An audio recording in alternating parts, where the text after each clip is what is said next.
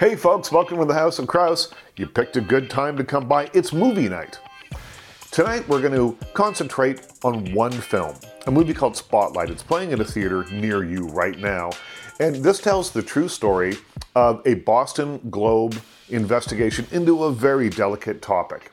So the story begins when a new editor, Marty Baron, played by Liev Schreiber in the film, assigns the investigative Spotlight Bureau to look into a priest accused of molesting 80 kids.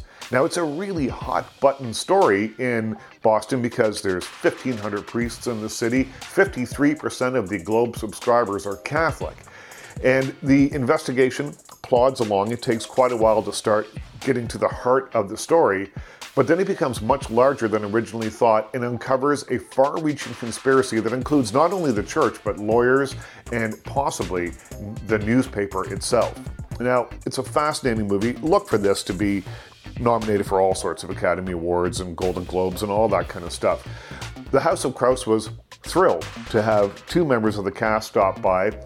Everyone remembers John Slattery as Roger Sterling on Mad Men. That's probably the role that he will forever be identified with. In Spotlight, he plays Ben Bradley Jr. He was a reporter and an editor at the Boston Globe for 25 years, and he supervised the investigation into the sexual abuse by priests in the Boston Archdiocese.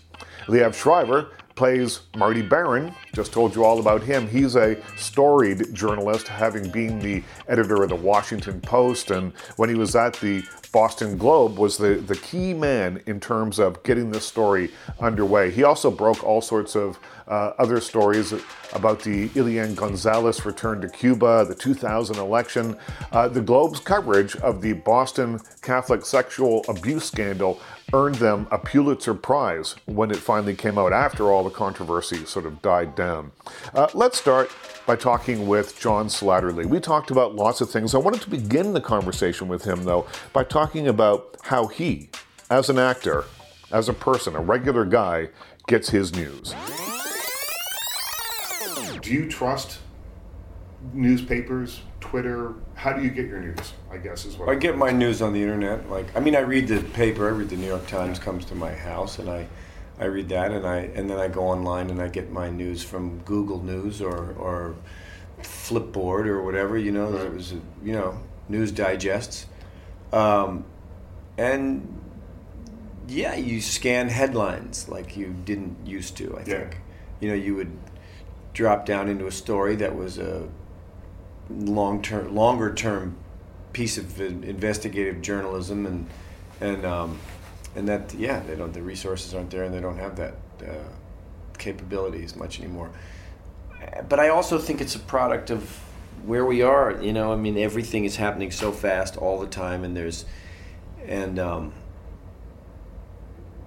I don't know whether that's just a byproduct of having to keep up with all the information. Every time you turn around, there's a movie playing on the gas pump, literally in the elevator. There's video and news, scrolling across the screen in an elevator.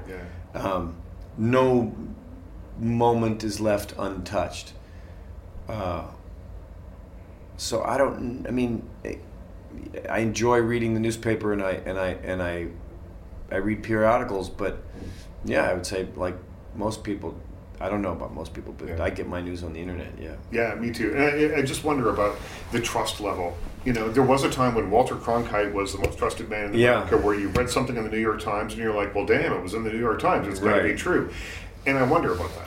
Well, I think before that, I did something with some political consultants where they. And I watch them read the newspaper, and they read the paper differently than most people because they see every story as planted or leaked, and they are. Yeah. All the stuff that we read, I feel like, there's a certain cynicism with everything I read in the paper, and I feel like that's spun one way or another, and that's out there because someone wants it out there. Right.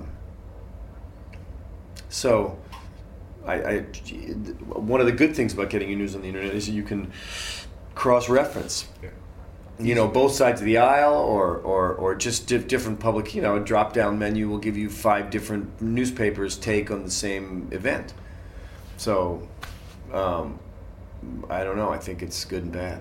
It's interesting that I work or have worked in newsrooms for years, and when stories break on a Friday, that's what raises my hackles a little bit. That's what makes my ears prick up a little bit, because it misses the big weekend spin. If you do something on a Monday, you get a whole week of coverage out of something. But if you want to drop a story that you don't really want, if it's bad news and stuff, if you can hang on to it till Friday at around 11 a.m., that story's done. Right. And that's the way things are worked and twisted now, I guess. I think it's strange. There's this strange contradiction of stories that come and go because the news cycles are always so full and quick, and also nothing ever goes away. Yeah. So if you really want to find out about something, it's there, and it never goes anywhere. Spotlight is an interesting movie because we talked about the speed of how things come at us now. Yeah. It takes its time. Yeah. What I liked about this movie is, like the journalists that we're seeing doing the work here, it's methodical. It takes us through a very complicated story, bit by bit, giving us the information that we need to understand what's going on before moving on to the next step. And I found it riveting. Good. Yeah, I found it really fascinating. When you first saw the script, because I imagine it had to be fairly substantial. Yeah. What was your take? You couldn't put it down. I mean, it's that kind of story. I mean, and you know where it's going, and you know how it ends. Yeah. That's the interesting part of the way it's told. Is despite knowing the end, you can't turn away. You can't put it down. Yeah. I think that's just good filmmaking, and I was refreshingly. I was refreshed by its ensemble nature too. I mean, it wasn't really a story of one person's triumph over the adversity and telling the story. It was about the story, about how all these people made sure that they told this story accurately and thoroughly, and I think that's how the two writers, Tom and Josh, vetted the story to make sure that this is the way that this would have happened. And there was some rewriting going on, and there was some adjustments when people would call attention to one sort of discrepancy or another, and we all sat around and tried and figure out how to make this story, which could be, entirely expository, active. Yeah. It was obvious that it was an emotional story, and it was going to, if we told it right, it would land that way. But I think that was a tonal balance that needed to be achieved, because you don't want to be beaten over the head with it, and you have to, as you said, be sure that the audience knows where we are and who knew what when. Well, see, that's the thriller aspect that I think works so well. Is that I was when I was watching it, I thought you were the person that had ignored the story. Right. And it seems to be leading us around various different ways. And I like that there were reveals that could happen, because, as you say, we know how the story ends. Yeah. You got to keep us interested somehow. Yeah. It does. And the ensemble nature of the cast, I think, is also key to that, because each of them are such distinctive personalities that you have to get to know them a little bit first before you can understand exactly what's what. And everybody had real pressures to move along, to let the story slide, to and question themselves as to whether they could have told it sooner, and so there's a human element to every side of the story. See, I think that when you take a big story like the story that they uncovered that went from one priest to 90 and all that stuff, it's so unimaginable, it's so huge, that I think from sitting on the outside of it, you can't really begin to even understand.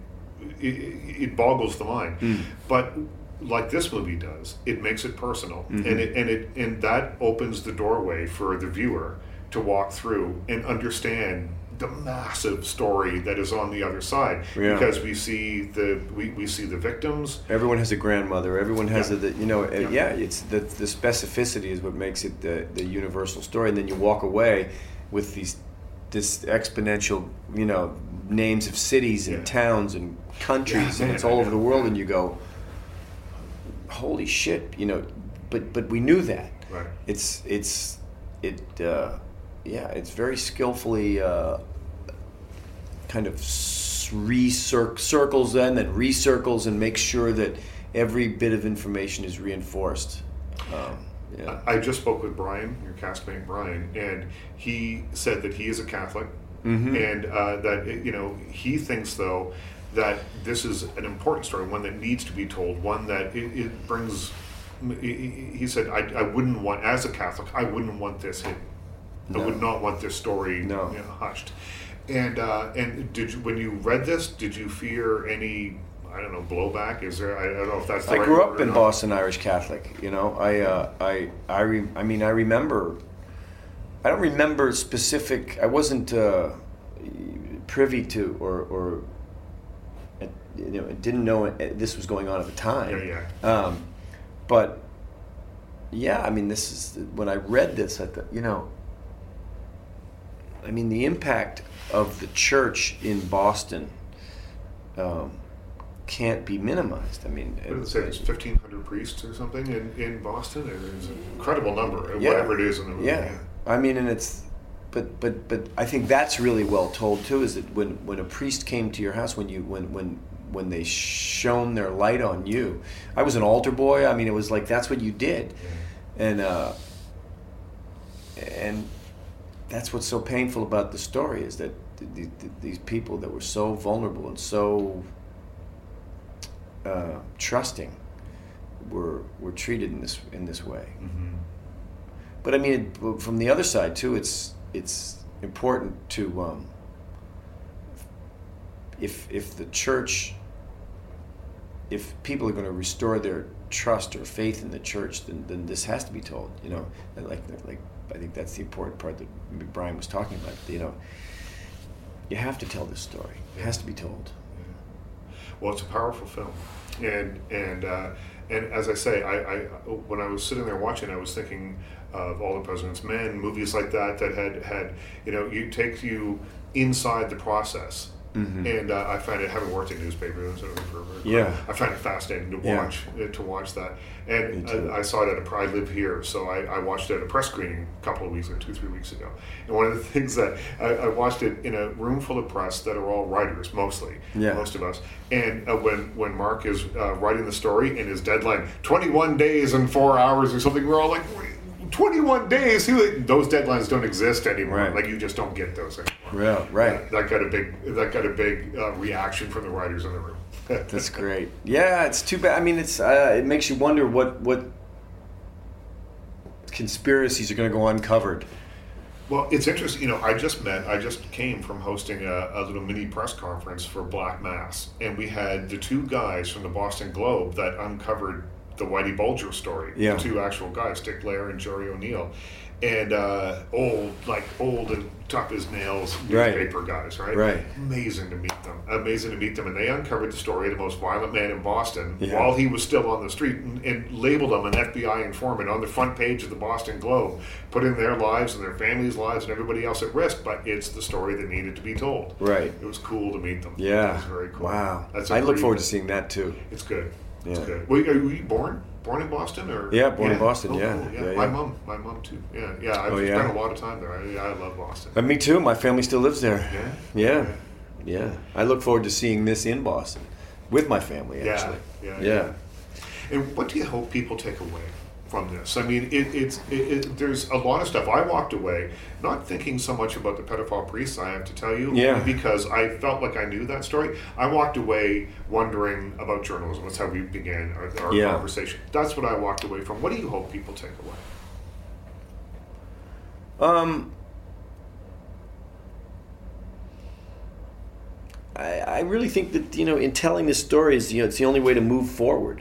I think that's the world and time is only going in one direction, and to move forward and try to repair the damage that's done on both sides, from both sides, not from both sides, but the story needs to be told. The truth needs to be told, as painful as it is, And I don't know. I don't know what I expect from the Catholic Church as far as, you know, the response to the film. I mean, I don't expect anything. Yeah, not the first time it's been told, so... No. Yeah. So, I don't know. I think it's really it's the human part of the story. It's this, you know, the specific human lives. I think that you get to see how devastating this actually was. Yeah, there were big numbers, and it was surprising, and it was covered up, but it was really comes down to, you know, people's lives. Yeah. Well, the stats don't mean anything. I mean, that's the thing. Like, the stats are just numbers. They're analytical. They to me, you know, it's like that thing when you hear of a government cover-up, and it's like $90 million was lost, and I'm like, well, $90 million went missing. Because I don't know how much that is. No, I don't know if this building cost $90 million or if it, you know, like, I have no idea what that means. Yeah. But when I hear, you know, a local politician overspent $30,000, I'm like, that's a number I can wrap my head around. You know, like, you begin to understand it a bit more. Yeah, if you understand the devastation wrought in one life, and then they go, and then this happened 200,000 times. That starts to ring a few bells. Absolutely. You know, I think and that's what it does. I think it really, as far as, you know, the thriller aspect of running around and uncovering the story and getting, you know, finding out that the files are empty and that this went on and that went on, and then you get the simple testimony of one victim, or you get Mitch Garabedian, you know, telling some very specific story about, or you know, seeing these little kids. Yeah, you go, man. I mean, how is that possible? How is it possible? That's our time. I just have to tell you, though, my favorite thing on television in the last 10 years, you playing the organ while Peggy Olson roller skated around the room. The most beautiful cinematic moment on television. I love that scene. Man, I couldn't get enough of it. Oh, it's so great. I'm glad to hear that.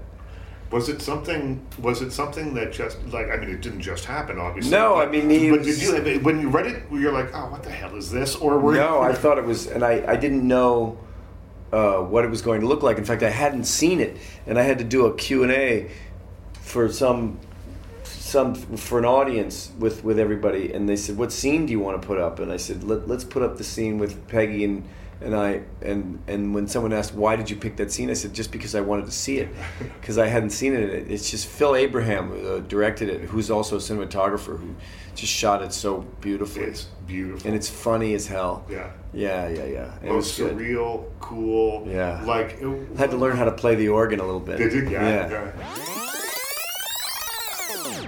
John Slattery, he's really good as Ben Bradley Jr. in Spotlight. Go check out that movie. It's sure to be nominated for Academy Awards and Golden Globes and all the stuff that goes along with the hoopla of award season. Liev Schreiber, I love Ray Donovan. I love him on that show. It's a fantastic show between seasons right now. Catch up with it if you haven't seen it yet. If you have seen it, wait for it. There's all sorts of stuff coming. A bit of a cliffhanger at the end of last season. He plays Marty Baron, the guy who really started this whole investigation that dug deep into the soul of Boston and uncovered an unimaginable story. We talked about lots of different things. We talked about journalism. We talked about Timbits. We shared a little box of Timbits during the interview. For those of you who don't know what Timbits are, they're the taste of Canada. They're the donut holes. Well, you'll hear all about it in the conversation that we had. This is Liev Schreiber talking about playing Marty Baron, a real-life person who was on set while they were filming. When you're actually doing it, though, real-life guy, you know you're probably going to meet him. I don't know if he was on set or not, but is there an extra pressure or a responsibility that you might be feeling at that point? I think initially, having read about Marty's accomplishments and his career, I think there was some trepidation on my part. He can be an intimidating person to meet, but he was just so gracious and generous. Invited me down to Washington, I spent 2 hours with him in his office, just trying to get a beat on him, and I could see that it was uncomfortable for him at times, but he really worked through it, and I'm very grateful to him for opening himself up to me like that. Yeah. Because I could see that it was something that he was not accustomed to doing. Well, he's the guy used to asking the questions and, Exactly. and peering into places not being peered at, I guess. Exactly. Right? It's got me thinking about the way that we consume news. Absolutely. Because even though it is the recent past, 2001, 2002, somewhere in and around there, it's not that long ago, everything's changed. Yeah. Since then, we get our news this way now. Everyone has to be first, and so you don't get things like the Spotlight team. I don't think, anyway, as much out there in the world. Question is, how do you consume news? And has this made you think any differently about the way that you get the news that you take in every day? I've fallen victim to relying on computer, iPads, phones for news. I try to make myself 2 or 3 times a week sit down with the newspaper and go through as much of it as I possibly can. It's just important. But one of the things that I think that is so powerful about this story that Tom McCarthy and Josh Singer have written is that it's a reminder to us of how absolutely essential good local investigative journalism is. It's so important that we hold large institutions and individuals accountable, and that these journalists are supported and funded to operate and commit to these kind of long lead stories that are going to bear fruit in the way that this story did for the Spotlight team at the Boston Globe. There's nothing really flashy about the film, which would take away from the magnitude of it, I think. But it takes you through, and the story gets bigger and bigger. The magnifying glass gets bigger and bigger. That was so smart the way he did that. Yeah. And he kept it all very restrained. Mm-hmm. It's very mundane, and it's very uninteresting at times. But then it starts to grow, and as the facts and as the work, the legwork, the very diligent work of going through old clippings, reading microfiche, knocking on doors, getting outside. Doors slammed in your face. That's right. Stuff, yeah. As that collective data begins to reveal something bigger, it's fascinating. Yeah. And it's like watching. In many ways for me, it's like watching a fetus grow. In the beginning, it's unrecognizable, and suddenly there's hands and eyes and a nose and a mouth, and it's a miracle. Yeah. Now, a story like this, to be honest, you talked about the importance of local coverage. There's another film at the festival, Black Mass. Yeah. Same idea. They uncovered the Boston Globe, uncovered the Whitey Bulger story, how he was an FBI informant. What do you think the reaction is of people in Boston to this story and to this film? I'm not sure. I hope that they appreciate what it is and what it's about, and I hope that they appreciate their newspaper. Because it really is a celebration of their journalists and the story that they collectively revealed for us. And I think the people of Boston should be very proud for having been at the center of this of revealing this scandal and stopping it and slowing it down at least. Certainly, it's not over. If it were, we wouldn't be talking about it. But it continues. I have a real personal affinity for Boston for a lot of reasons, and I hope and I think that they're going to like this film very much. Yeah, my mother is Bostonian. Yeah, she was from Boston. I spent a lot of time there as a kid, and I was surprised at some of the stats that get thrown around. There were 1,500 priests in the city. I mean, it gives you an idea of the scope of it. How right? big it is. Yeah. Well, and so that leads to two things.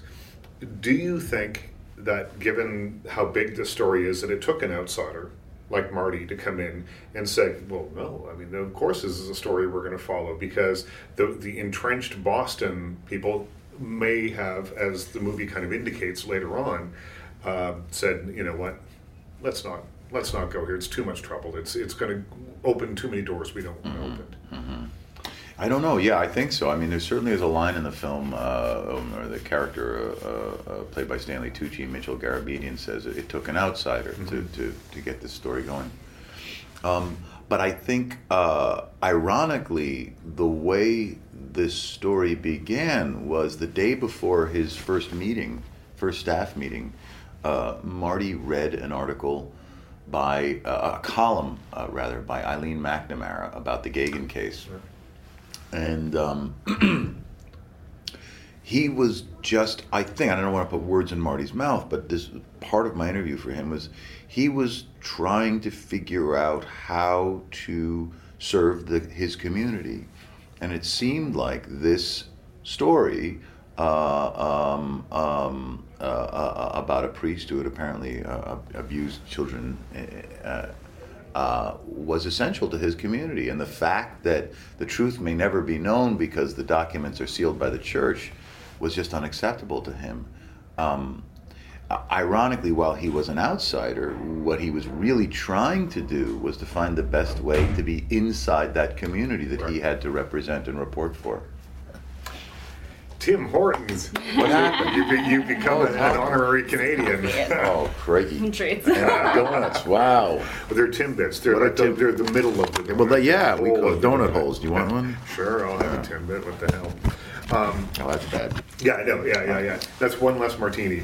Sugar-wise, that's one less martini you can have later. One of the things that's so interesting about this story, and as I thought about it a little bit more, is that the idea of how huge it is and how far-reaching and how many prongs there are to the story. It's so enormous that I think it's almost hard to wrap your head around.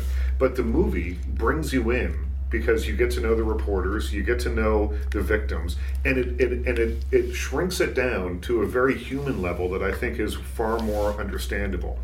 And I think that's probably the beauty of this. And as you say, the mundane's not a good word to use, but the methodical nature of the way the story is presented lets you get inside the lives of the characters. Yeah. And shine a light on the story. Minutia. That's it.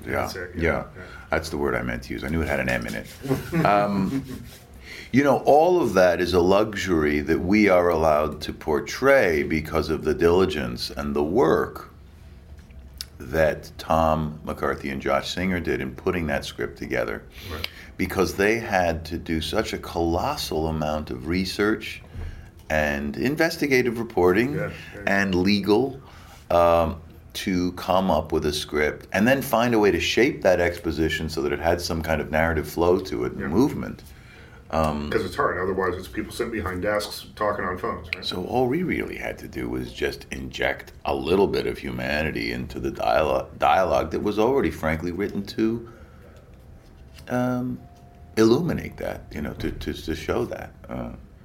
It's they're really to be commended, and it's kind of wonderful how the art imitates life here. That the work I think that Tom and Josh did in many ways parallels the work the Spotlight did. Do you think that narrative features that are dealing with real life events, as this one does, have to hew really closely to the events and to the truth, or how much dramatic license are you allowed to take before it becomes a fictional story? Movies are movies. This is not a documentary. I think, and I've heard from Marty, who to me is the most credible resource we've got, that we got the thrust of the story right. And that's what's important. How you choose to articulate it, the level of emotion that you choose to use, the characterization, the style, all of that is up to the artist, and that's why it's an art form. Yeah. So I don't believe you have to stick right to the story if you get the thrust or the ideogram of the story right, and then what stays with the audience, if that's as important and essential, if your intent is realized, I don't think it matters too much how you realize it. Right.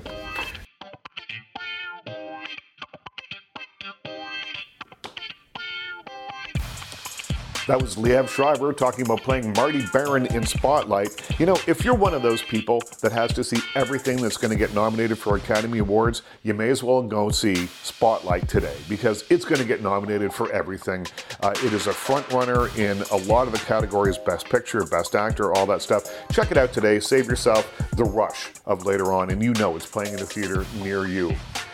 I loved eating Timbits with Liev Schreiber. He ate all the good ones, though. I have a bone to pick with him the next time we meet, which may well be right here at the House of Kraus, again soon, talking about Ray Donovan or whatever else he's involved in. So I want to thank Liev for coming by. I want to thank John Slattery for coming by. But most of all, I want to thank you for coming by. Every week, we have so many people swing by the House of Kraus to sit in and listen in on the conversations. I love it.